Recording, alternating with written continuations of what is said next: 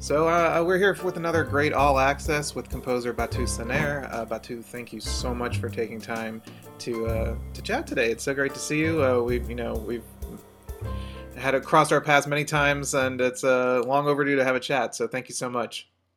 Yeah, my pleasure. So let's just start from the beginning. Talk to me about growing up, your childhood. I know we have a shared connection in that I'm half Turkish, you're Turkish as well. Talk about growing up in your childhood. And how did you discover music? When did it move from becoming a hobby to an actual like I want to do this for a living? Well, very early on, I think, but I didn't really have much of a choice. I thought at first, anyway. The story goes that my parents heard me singing back tunes from the radio or the TV at the very early age, 2 or 3, whistling in the while playing with whatever I suppose I was playing with at the time. And they must have thought, oh, well, maybe we should get some music lessons for this kid. It seems like he's got an ear for this sort of thing. And then I started piano when I was 3. There's only one memory I have that I didn't want to go and leave the piano lesson, and I would have like I was hugging my teacher's leg so that the lesson would continue.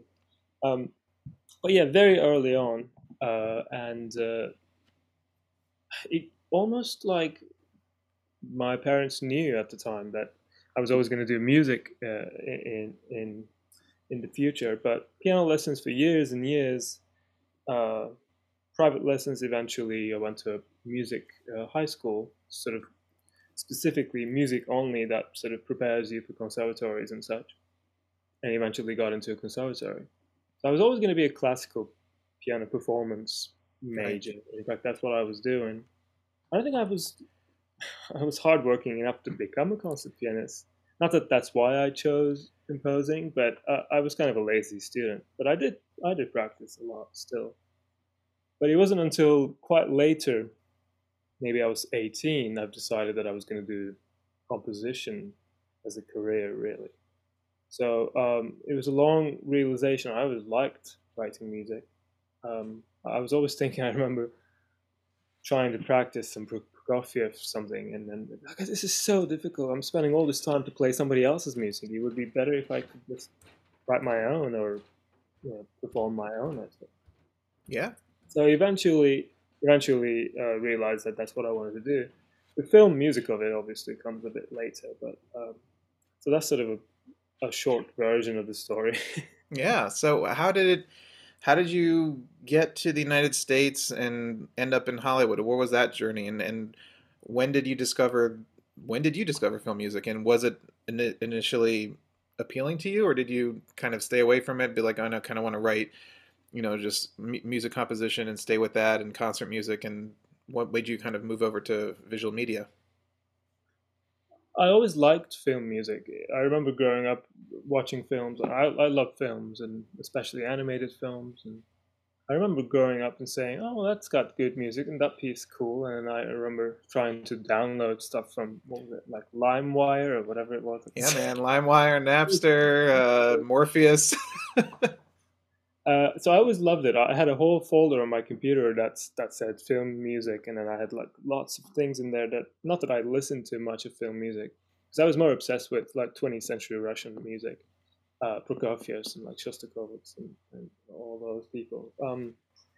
But it wasn't until I watched a particular film that I was like, that is what I want to do, which was Wall-E, the Pixar film.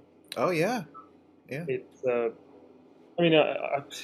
it's one of the great examples of what music can do in film, basically. And I remember going into the movie not knowing anything about it. Um, I did know about Tom Newman, but I didn't think that my life was going to change that way after watching that film. Especially, the first half, you're just watching this incredible piece of art with just music and a bit of sound effects. Just tells the story for you in such clever, particular way that it just made a big impact on me. And I remember at the end of the film thinking, well, whatever that was, that's what I want to do. And up until then, I was writing music, I was doing stuff, classical, whatever it was. But it wasn't until that film I was I went home and I said, all right, so how does one get into writing music for movies or television and so on? Um, Obviously, a Google search brings up, schools in America, very easy. And I remember it was like maybe on the day it was due, the applications. I went on and did an application for Berkeley, uh, which was November, I think, or December. I can't remember. And then I got to an audition date in January. Came to Boston, sort of saw it as a tourist and did the audition. Eventually got in, and then they didn't have a room for me to start in the fall like a regular college, so they asked for me to come in right away in the summer. So I sort of packed up and came to Boston. It was pretty Wow. quick. I mean, from the moment I decided that I was going to do this till I was in America, with about 6, 7 months, maybe not even. Um, so that was pretty quick, and that's sort of a short story of how I got into this, um, which eventually led to some grad school in Chicago as well, because pretty easy to get to America as a student, and then you don't want to waste those years on your visa. Right. I was like, well, Yeah. I don't know what to do here. I'm not really ready to go to LA, and I'll just do another school, I suppose. So that's So when you got to LA, I mean, you've been working with, of course, the amazing John Powell for a number of years now. How, and I'm sure there's a lot of young composers, wondering how do you get in contact with a veteran composer like that and begin a collaborative kind of working relationship with them. So how did you cross paths with John? Was it just chance, or did you see an event he was in and go meet him? Like how did that meet happen? it was. I was very lucky. I mean, I've always been lucky ever since I met John. But meeting John was also quite lucky. Um, but initially, essentially, this is how it happened. The school in Columbia College in Chicago, they had a internship placement program. Uh, so you finish your studies in Chicago, and then they sort of guarantee an internship in LA for a few weeks as an extension of their last semester. So at that this was, when was it, 2014, I was graduating, and then we heard from John's studio that he was looking for an intern. So everybody got really excited. Oh, okay. Well, we all sent our applications and hope for the best, kind of thing. And then I was very lucky that he picked me. And what I didn't know at the time, that Jermaine Franco, as people know, was Yeah. John's assistant for a while, and she was leaving uh, about maybe a few months after I started. I didn't know this, but um, basically the way I ended up staying here was Jermaine was leaving to take on other films and adventures away from John, really, and John asked me to stay on after my internship. That's sort of how we met and how we started. And even actually, when we met, he was just out of How to Train Your Dragon 2, I think, and maybe Rio 2. So he was pretty worn out and he didn't want to do anything. So my internship technically with him was pretty distant. I only saw him a few times. He was really interested in spending time with his son and such, which understandably. Um, but he was also, asking me to do things that you normally wouldn't ask an intern to do right away. He was just trying to test me to see, if I suppose if he was capable enough to stay and help him out. So that's how I met him, and been here ever since. Yeah. So talk about what was like. Do you remember the first project that he actually allowed you to tinker around with? And do you remember that time? And were you nervous when you started to kind of graduate to kind of additional composer? And were you nervous about finally kind of getting your hands on something and getting to work on things? Well, surely. I mean, it's very intimidating to do anything. I mean, it's John Powell. you know, Yes. Yeah, for the sure. first project that I worked on or wrote any additional music for him was Pan. It's a 2015 Warner Brothers film, and what's funny about it is that he took the film um, on, it was, I think it was April 1st, and he comes to the studio and says, "I've taken on a film, and we only got 30 days to do it." Uh, at the time, I didn't understand what that even meant, because how could you do that in 30 days, you know? Um, and he goes, "No, look, I know you want to write music. You're here for this, and, but this is such short amount of time, and I don't really know how we're going to end up working together, and if your sort of writing is going to fit into my score, if we're going to, it's just there's not enough time to sort of, I suppose, teach you and show you and sort of walk you through how it's done." So he said, "On this one, I need you to do sort of everything else that an assistant would do, basically, except writing music," because he just didn't.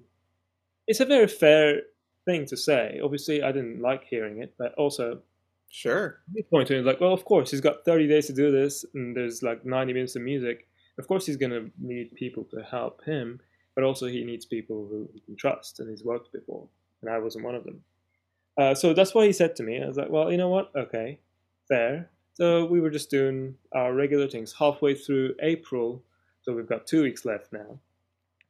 There was one day I remember, it was Anthony Willis, which I'm sure everybody knows, and Paul Monty are the two other additional composers on the film. They were here, and they were writing stuff, and John, so three of them. And halfway through April, there was one night where everybody sort of left at like 6. Somebody had a dinner, somebody had something else, and John left for something. And I'm the only one left at the studio. And I had all sorts of other duties that I needed to take care of. And anyway, all that done, and it's like 7 p.m. And I remember thinking, wow, I've been here probably 16 hours every day. It's time for me to go home and like watch some TV and then relax for a change, because it's been very tiring. But instead, I saw the cue sheet, I saw the cue board, and half the cues are sort of pending, and there's spotting notes. I've been in the meetings with the director, sort of I know the tunes, everything. So I thought, what the hell, I should give it a go. I picked one of the cues that sort of open, and I looked at the spotting notes and looked at John's tunes and whatever story needed at the time. Okay, it's this tune with this tune, maybe they can do it at the same time, whatever it was. And then eventually ended up writing a cue. And I left it on his computer and then went home. And I just emailed him and said, okay, well, I've called blah, blah at this studio and I'll handle this if we're going to get this many players. Plus, at your computer, I left you a cue that I've tried, even though he said not to. So the next morning I come in, I'm just like, oh, I don't know what's going to happen. Is he like, did he hate it? What is he going to say? Is he going to be upset that I've even done it because he said not to even bother? The next morning he calls me in his room. He's like, okay, so we need to call this person. Can you email that person? And can you just make sure that we can book this and blah, blah. And then that was it. He didn't say anything about the cue that I've done. And I was like, well, he must have not heard it or listened to it just yet. And I've turned around, and as I was leaving, he goes, oh, by the way, I don't know if he did this on purpose. If you ask him, I'm sure he did it on purpose, but I don't know. He goes, by the way, I've listened to that cue that you've done. It's it's pretty good. Why don't you well, let's open up and talk about it. We talked about it, and then eventually he went, why don't you do this other one as well? So that's how it all started, basically. Which is, for that moment, it was extremely intimidating. I just not knowing what John would say and what would think. But he's extremely kind. I mean, he's the sweetest person. So of course he wasn't like, what? I told you not to do this. Why did you do this? It wasn't like that. But I think he welcomed it in a way. Now I ended up doing 4 or 5 cues on that film, which was, my first gig with John. That's amazing. That's, I mean, that's just, I'm just picturing John's interactions with that, because I think, definitely on purpose. I think he was like, knowing John and his dry sense of everything, his British wit. So, I mean, you got to work on so many amazing projects with John over the years, but, I mean, I just want to congratulate you, of course, on Ice Age, Adventures of Buck Wild, which is your first animated feature score, and, yeah, this is fantastic. So I want to dive into this because, so we know that John has worked on, was it 3 or 4 films? He's done 3, yeah. 3. Three of the Ice Age movies, which, of course, we had other amazing composers like David Newman and John Debney kind of have their, voice in the franchise, but John's themes really resonate with the franchise. So you got to kind of, metaphorically speaking, take the baton and now continue with this new feature. So talk about working on this. I mean, how did you approach this score? Of course, you wanted to pay homage to John's tunes, but you also want to put your voice into it. That must have been a challenging thing. So, what was your musical goals in working with the filmmakers, and what did you guys end up doing? Uh, well, I suppose the way I got to do the film, so the road to it went through the other show that was announced recently, which is the Scrat Tales, the Right. 6 episode sort of mini series thing. That I've done that first. Um, Oh, so that came first. Okay. that came actually first, and then I think as a result, people probably felt comfortable that they could give me a score of sort of Buck Wild size. So I feel like that helped a little bit getting me the job. But the way I think it all worked out initially was that John got a call saying, "Hey, we've got this other Ice Age film that we're doing. What, like, would you be interested?" But they kind of know that he wouldn't do it. And or do you know of anybody you trust who can deliver a score of this magnitude, basically? And then John very kindly, with all the experience that I had with him, all the additional music experience, plus that I've done the Scrat Tales show for Disney, he recommended that I should do it. And then I think everybody at Disney thought, well, okay, well, we'll give him a chance and see how he fails about it. You know? So that's how I got it. And obviously, the title character being Buck and many of the, well, I don't know, 6 or 7 of the characters from the original series being in it, original franchise being in it, um, I was able to, and my relationship with John sort of meant that I could just use any of the tunes that he's done. And then they are really memorable tunes. I mean, the Family tune and the Buck tune, all the tunes that he's done for 3 films are they're all very good. I ended up using tunes from the second and the third film, as the story is closer to those than 4 and 5. But of course, there are new characters in it that would they required their own tune, and there's a new bad guy. There's a new concept of it. Also, it meant that I had to do 4 or 5 new tunes on it. Yeah. But obviously, it was a very nice thing. Sort of in your palette to have John Powell's tune is just very comforting in a way, as intimidating as it was. And of course, the temp of the film was just Yeah. all All. John Powell. So when you first watch the film with the music, which is like you do that once and hopefully never listen to it again, you go, well, this is kind of working. Great. Okay, well, how am I going to do this and to make it work as well as this did? Um, so from that point of view, it was very, very scary. I mean, it was scary. I can First imagine. time, Yeah. it was the first time I had to do 75 minutes of music for a full length film. So it was a bit scary, very difficult to do, but it was also comforting that I had John's tunes as a safety net. If something wasn't working, I could be like, well, all right, I'll use John's family tune. The family tune he's done probably would work. I mean, they're still a family, right? Um, so, but my approaches though overall was that I'll try to approach this, which whatever the story requires, right? Here's the first 15 minutes of the film. I think is just about what's happened, or family, us, and all the people. So the first 15 minutes of the film is a bit more like old tunes and a mashup of all of John's material, really. But once the story gets going, about 10-15 minutes in, then all right, well, now we need to introduce new tunes. Well, these two need their own tune.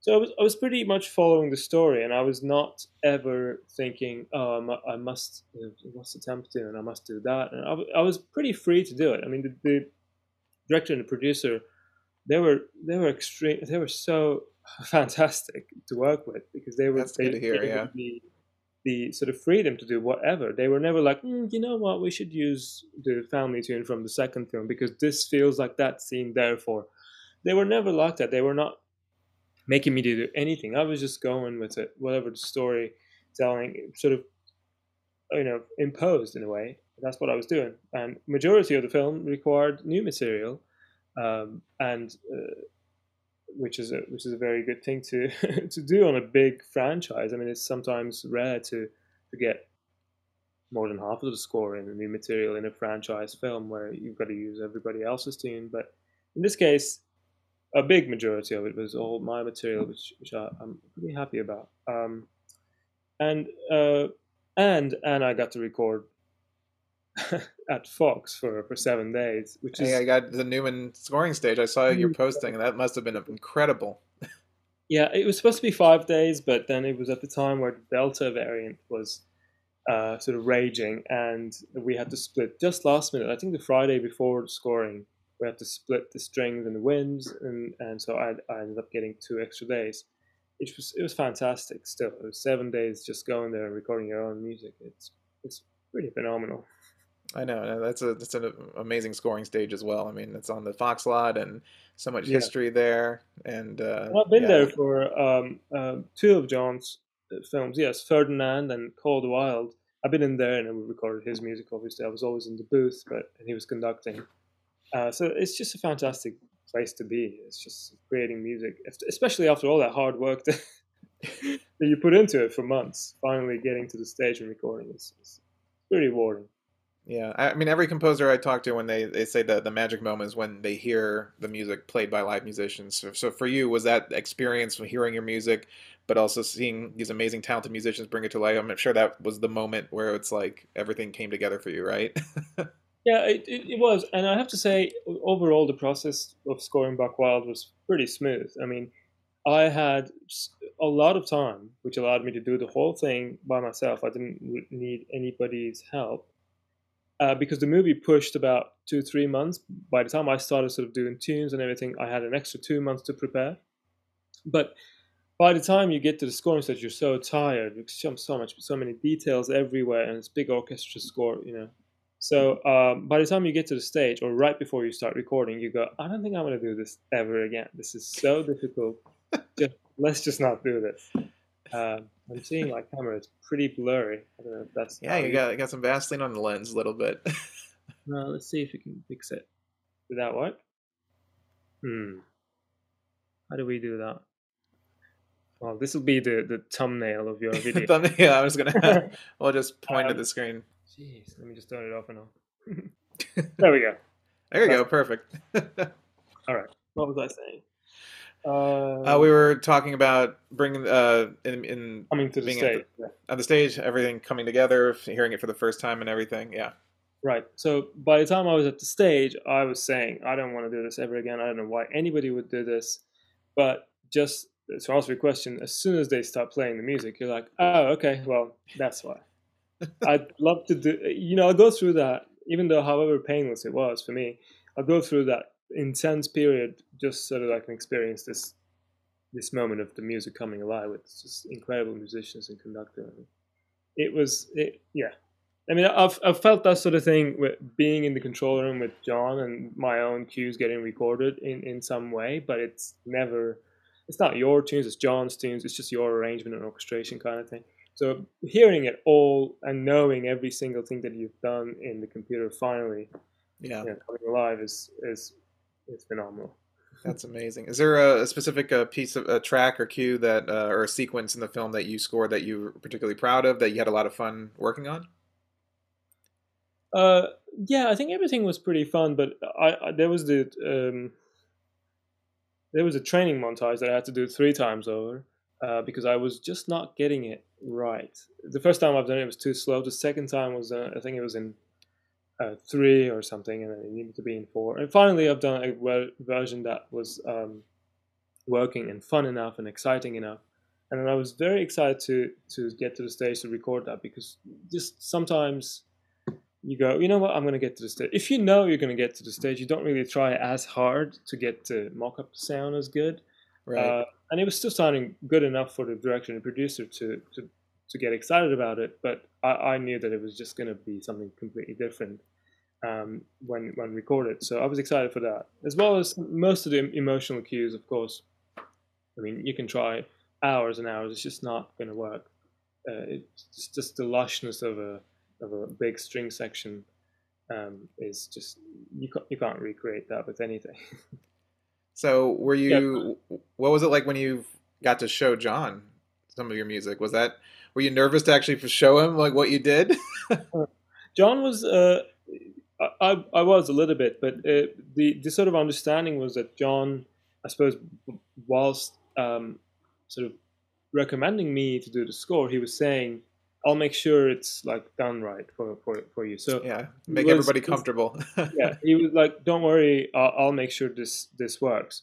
And John was very kind to attend the spotting session and then the review and such. So, and also I played him all the new tunes that I've done, and sort of getting his feedback on like, here's the tune for possums, or here's the tune for D, and here's this, and then him saying, "Oh, that's good. See, this bit is not catchy enough. Maybe you want to try that and change it." And then obviously somebody like John Powell saying, "Why don't you try this? Or maybe do that in 8 notes rather than this. It'll be much better. A good quick turnaround." Whatever it is that he may say.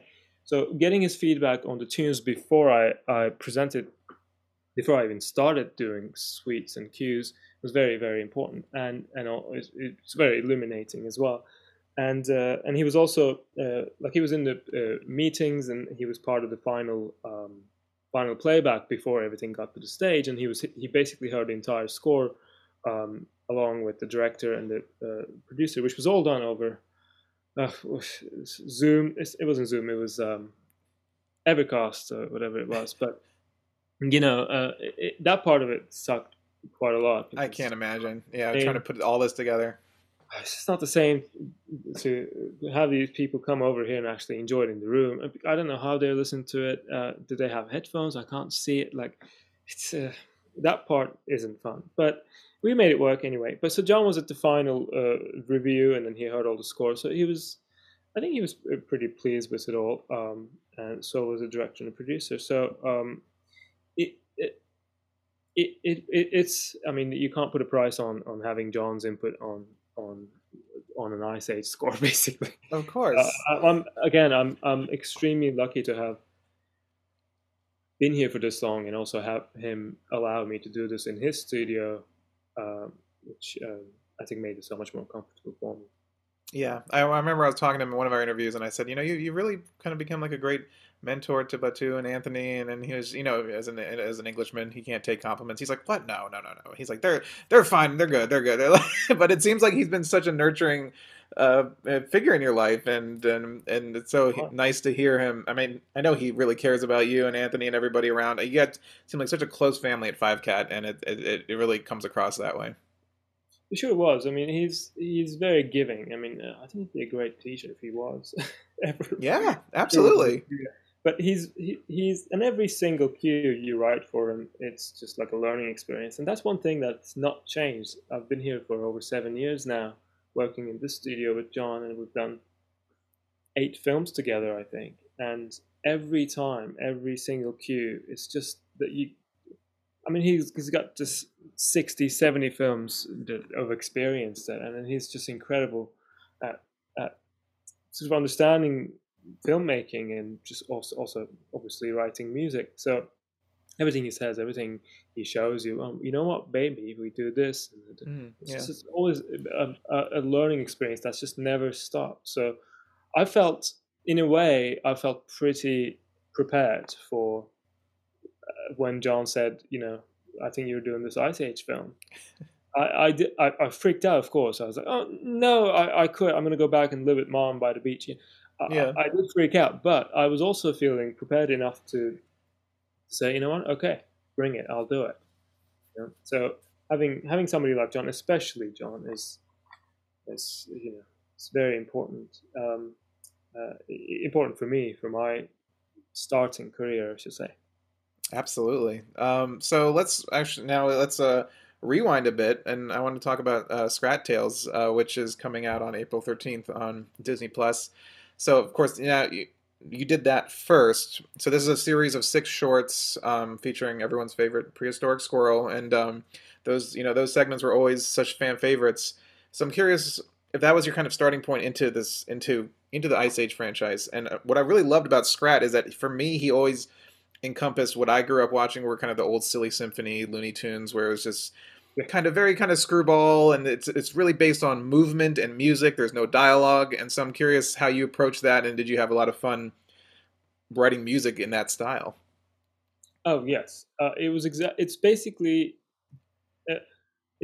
that 3 or 4 minutes of six times, just no dialogue. All you have is him making weird noises and the Yeah, music, and it's so much in the style of our childhood cartoons. So I approached it the same way, as over the top and as romantic, as cliche and as crazy as cartoon music can get, basically.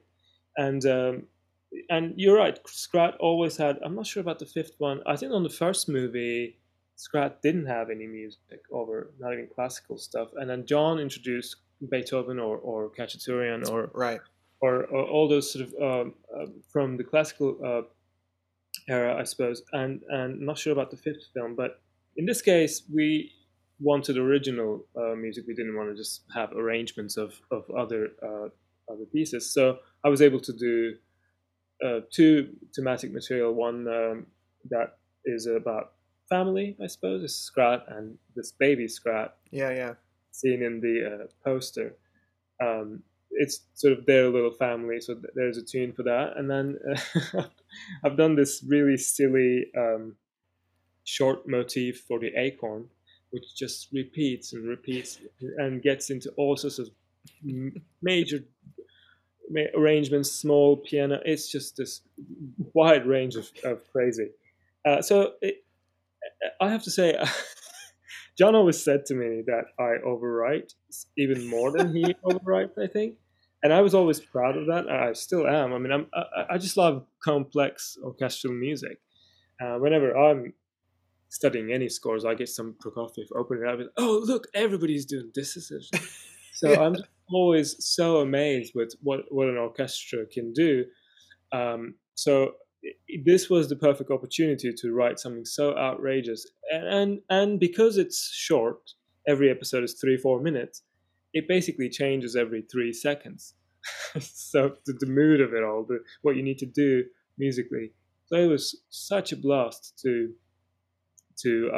score this series, and it was Blue Sky's last project, basically Yeah. before they were shut down. Um, and I had six directors for each episode, plus one co-director that was overseeing the whole show, along with the producer, and that was also done over Zoom. That was not fun either.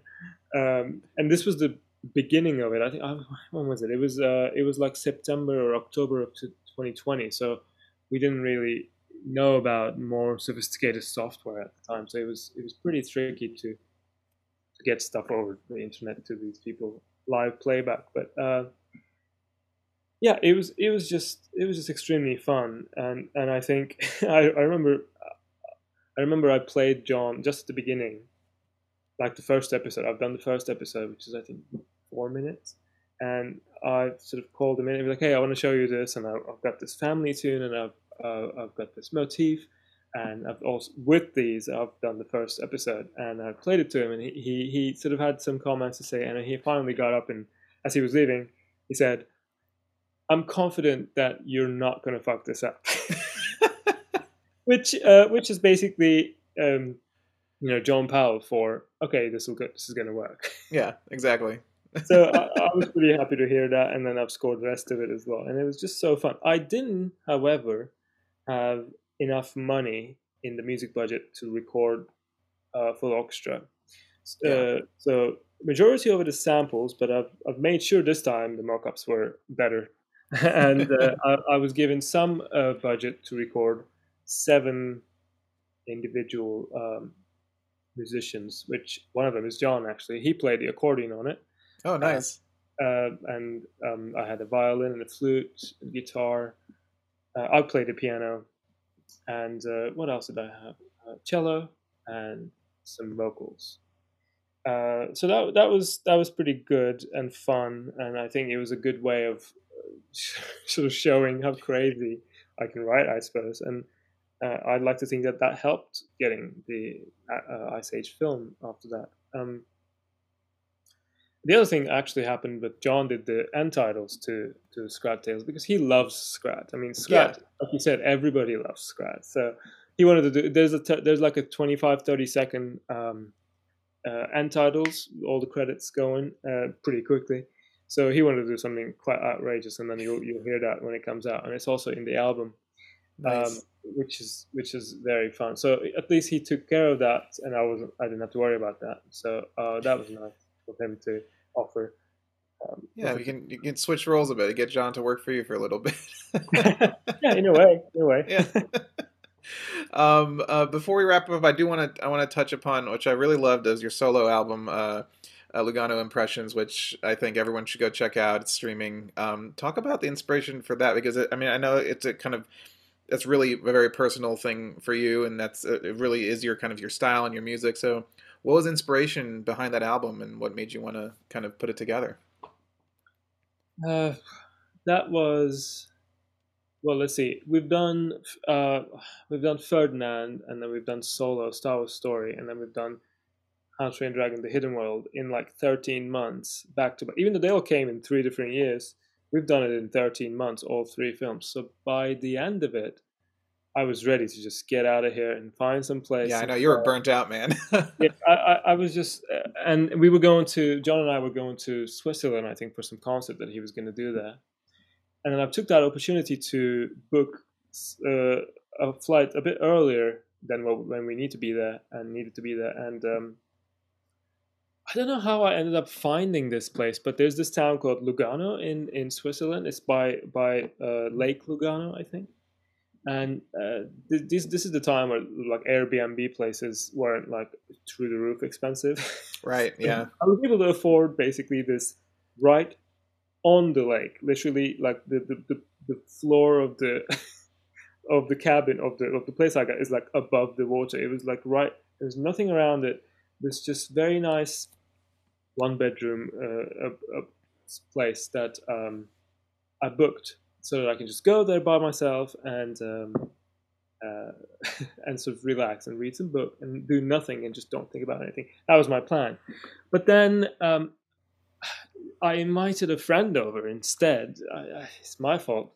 I invited a friend over, which somebody that I really, really love. And then we grew up together. We went to high school together and then some conservatory as well. So we were there for 3 days. What happened, unfortunately, was that we were kids when we last hung out, and we were just different people. So Yeah. that sort of felt me. It made me feel sort of not upset, but just sort of realizing that people change, and then what you've been holding on to as the idea of your relationship is no longer the same. Mm. You've grown, and maybe the texting and the WhatsApp, whatever it was, is just you're communicating in a way that unfortunately didn't translate into real life. After, in fact, Right. 10 years we hadn't seen each other. We'd seen each other one day or so here and then over 10 years, but that's about what's happened. And I mean, don't get me wrong; it was still a fantastic time. We had fun and whatever. It was lovely, lovely. But it's just from somebody that I really love, from a friendship point of view, I just felt sort of broken about it. Yeah. And um, and then I had a moment there the last morning. I think I wish I could say I had a piece of manuscript paper and a pencil and I scribbled things. I didn't. I was just like singing into my phone, which is very boring comparatively. But I had some ideas about what this whole trip ended up being, and then I came to LA and sort of fleshed it out a little bit, and eventually made a suite about it, and sort of tells the story of us getting there and waking up in this incredible place, and jumping into a very cold lake and having fun and eventually having enough booze that you reminisce and so you sort of look back and sort of I suppose remember the days, the time and the fun that you had in the past, and then how that's sort of no longer the reality, and then the realization of that, and eventually leaving the place. So it tells us a very personal story, of course, but I mean, it's good to have excuse to write music, basically. So I was right after doing all those three films, and we knew that we were going to have some free time here. It was nice to concentrate on something that I really wanted to do, which is always writing music. And I had basically, I was provided in a way with a story that I could tell via classical music. It's very easy in a way to write Yeah. films because the story is there for you.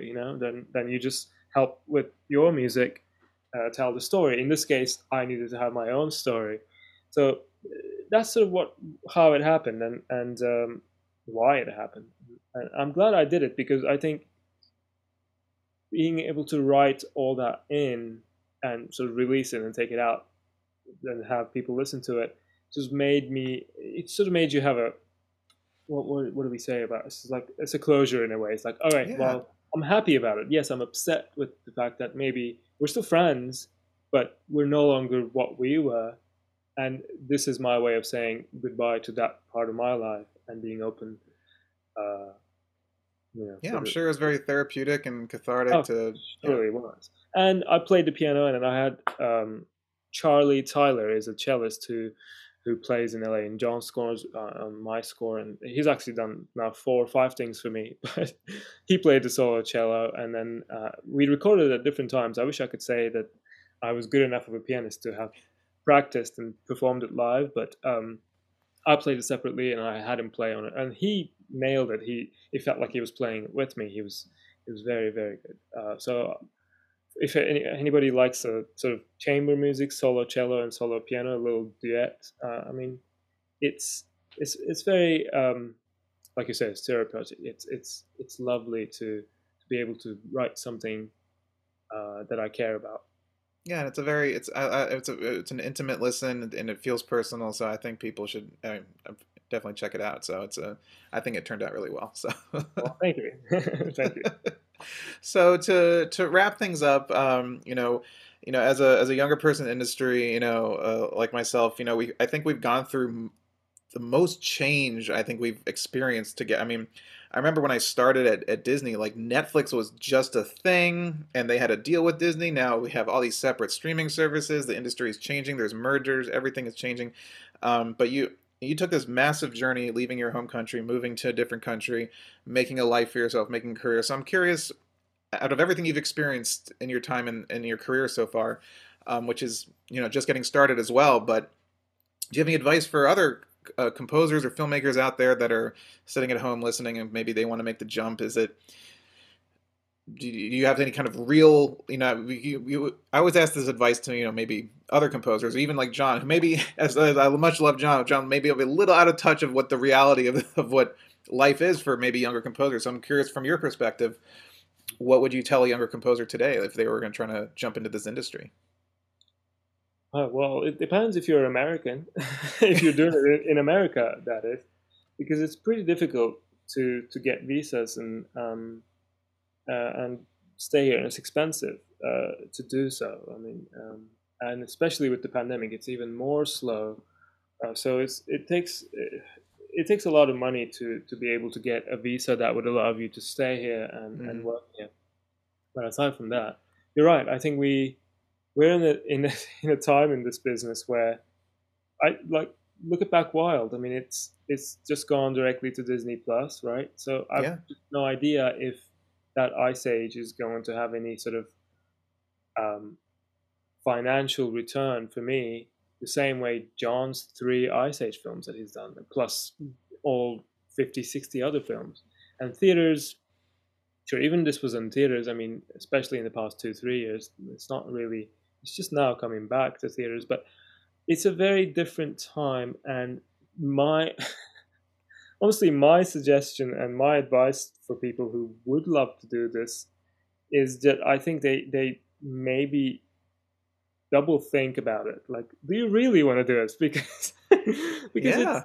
it's I mean it's hard to get into this business, and like I said, I was very lucky to have met John. But over the years, I've seen so many interns and people reaching out to me trying to get into this business, and there are enough schools in America and around the world, I suppose, that every year, what, about 200-300 people move to Los Angeles just to sort of get into this business. This is writing for multimedia, that is. So it's a very crowded space in a way. So the only way, I suppose, to get anywhere is be able to write something that sounds not like other people. Yeah, which is, I think, very important, because a lot of people are like, I want to be the next Hans Zimmer, next John Powell, whatever. No, They're already there. Right, we already have a John Powell, Yeah. and then I'm probably in not a good position to say this, because I've been working with John for all these years, and I think my overall orchestral writing and John's sort of match enough that I could, well, you wouldn't be able to say who did what. Like, we sort of Sure. do a similar thing orchestrally, which is why I suppose our composer and additional composer relationship sort of worked out well all this time. Um, and I don't think that Buck Wild has enough of my own voice. It's got certainly things that John would never do. He'd be like, I would never change chord that. I would never use this. Enough of it that's different, Yeah. but it's still in the franchise. And then I think, I mean, you can't just reinvent Ice Age music, basically. So it Sure. Yeah. it wasn't enough of a, here's my voice for me to say. But I'm hoping that the sort of the next film I do is going to be a bit different than that. But if you don't have your own unique voice, I suppose, I mean, this is the same advice that everybody says, I suppose, that it's just not going to work, because if you just sound like anybody else, and they can just go and find and hire that anybody else instead, Yeah. because they don't need you. Which is also why some interns and assistants that come to LA or reach out to me say, here's what I can do, this is in the style of this and in the style of this. And honestly, sometimes I have the time to listen to it, but if somebody sends me a demo of in the style of me or anybody else, I'd be like, well, great, but what can you do, really? Right. Yeah, there was I think I've said this in interviews before, but I remember sitting at the ArcLight, rest in peace ArcLight, but it was after, I think, Guardians of the Galaxy or something. You know, sometimes they'll play like footage of behind the scenes after the end credits and something, and it was James Gunn talking, and he gave this piece of advice that always stuck with me. He's like, don't come to Hollywood looking what you can get out of it. Come here looking what you can bring to it, like what you can offer from yourself. And I think that speaks volumes. And honestly, from living there for over a decade and just seeing, you know, me growing in my career and people growing around me, it's just like the people who have unique voices and are true to themselves, honestly, they rise to the top, and they're the voices that stick around. The other a good advice that I've received is this, and then I still follow this as much as I can, is that in order to get better or have your own voice or figure out what your voice is, I suppose, is that you constantly have to write. I mean, I'm still every day trying to write music, and even if I don't, then I study. I mean, there's not one day I don't open up a score and look through things, or try to write something, or just mock up something, or I find a page of a symphony from whoever that I like, put that into Logic, expand it, change it. You know, it takes a lot of investment, and then if you don't continue to try to improve yourself, then maybe you're never going to find your own voice, and then you're always going to default to what we collectively heard from film music and classical music, and then it's very comforting and safe to just do that, because you know that modulate to this and it's great, but like, or this instrument does it this way. It's just, if you don't experiment, then you're never going to actually see what you are or what you can bring to it, like you said. Absolutely. Well, Batu, thank you so much for this chat this evening. Thank you for being so open and talking about your career and your process. And I mean, congratulations. It's so, you know, amazing to see the score, or see the film and listen to the score. And yeah, everyone should check it out. It's on Disney Plus, and Scrat Tales coming April 13th. So, and can't wait for what's next. We got to do this again sometime. Okay. Yeah. Well, thanks for having me. My pleasure.